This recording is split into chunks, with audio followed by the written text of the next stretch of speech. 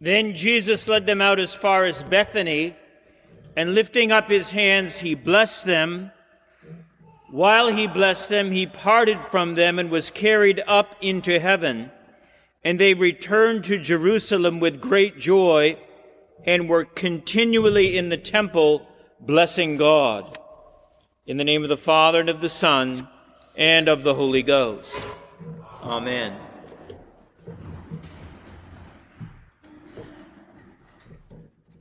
There is a sense of comfort and security in being in one's own home. In your own home, you know what to expect. You know what conveniences are available to you. You know where things are. You know where you belong. Dorothy in The Wizard of Oz is absolutely right when she exclaims, "There's no place like home." She longs to go home. We like it when we're home. Not being at home, not knowing exactly where you're going to sleep, what the bed is going to be like, or what you will eat, or how many conveniences you're going to have to do without, really can be unsettling. Even though you know you're going to return home at some point, this is probably why so many of us are always anxious to return home. Home is where you can rest. Home is where you are in charge most of the time. Home is where you know what's going to happen next. When I'm traveling, I always like to begin a day at home. Beginning a day in a different place is disorienting. There's always an excitement about returning home. It is genuine comfort. Well, we're celebrating a homecoming of a certain kind today, Ascension Day. We're celebrating the returning home of Jesus, the Son of God, to the Father. This is, I must say, a feast of the church which does not receive the honor that it deserves. The Feast of the Ascension has been dwarfed in its importance, and this is not a good thing.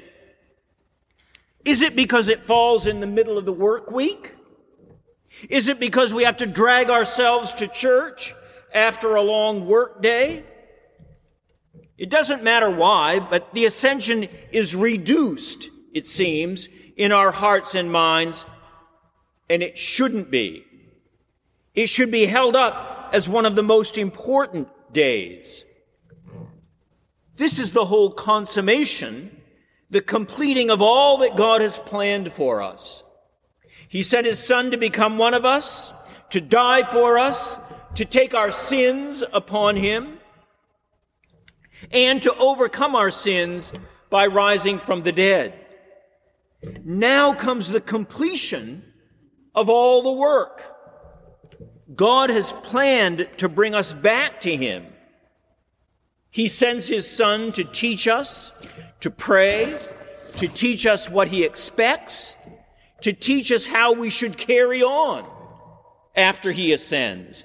And then Jesus returns to his rightful place with God to rule over us. He returns home. When Jesus returns to his heavenly home, he goes there after taking on our human nature. Remember that Jesus is completely human as well as being completely God. We say in the prayer of consecration that Jesus came to take our human nature upon him, to suffer death upon the cross for our redemption. When we say this, we mean just that. He took our human nature upon him. Everything that we are, the incarnate Jesus is. Every pain we feel, he has felt. Whenever we are rejected, he has already known rejection. Everything that we know, he already knows. We are flesh. He is flesh. All that we are and can be, Jesus now takes to the Father. This ascension is for us the completion, the summation of all that God has in his plan for us. Jesus goes to where he truly belongs, at one with the Father. And when he goes there, he takes our nature with him. In other words, he is the reason that we can go where we belong. He is home, so we can truly go home. His life is with the Father. Our life is with the Father. Our life is taken into the life of God.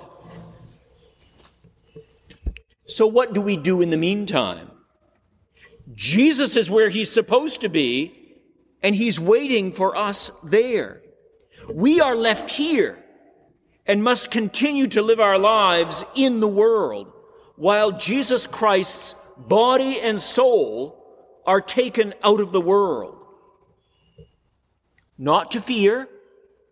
Jesus said that he would send us the Holy Ghost from the Father to be with us and lead us back to him so we can be where he is. We are to live under this power of the Holy Ghost who dwells in us by virtue of our baptism and is at one with us until Jesus comes again. He will call us to worship him, as he does tonight, to serve him and bring others to know him and to love him. Our life here in the interim is all a preparation for life with Jesus in heaven. We don't have to go anywhere to find ourselves. We have a reason to be here in the world. That's what's so wonderful about the Ascension. It's so wonderful about the Christian religion. We don't need to go to California to find ourselves. We don't need to go to the top of the Himalayan mountains and find someone there. We found Jesus.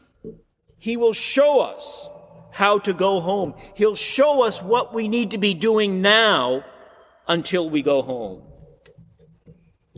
When we know our true purpose, and we do, our true home is to rest in the bosom of the Father. And we realize that Jesus fills that desire when we cannot help but give Christ the King all the glory and the honor that he deserves. The Feast of the Ascension is intended to do just that. Give Christ's reign its glory. So lift up your hearts. Lift them up unto the Lord. Give him the praise and the thanksgiving due him. Let Jesus rule in your heart, just as he rules in heaven.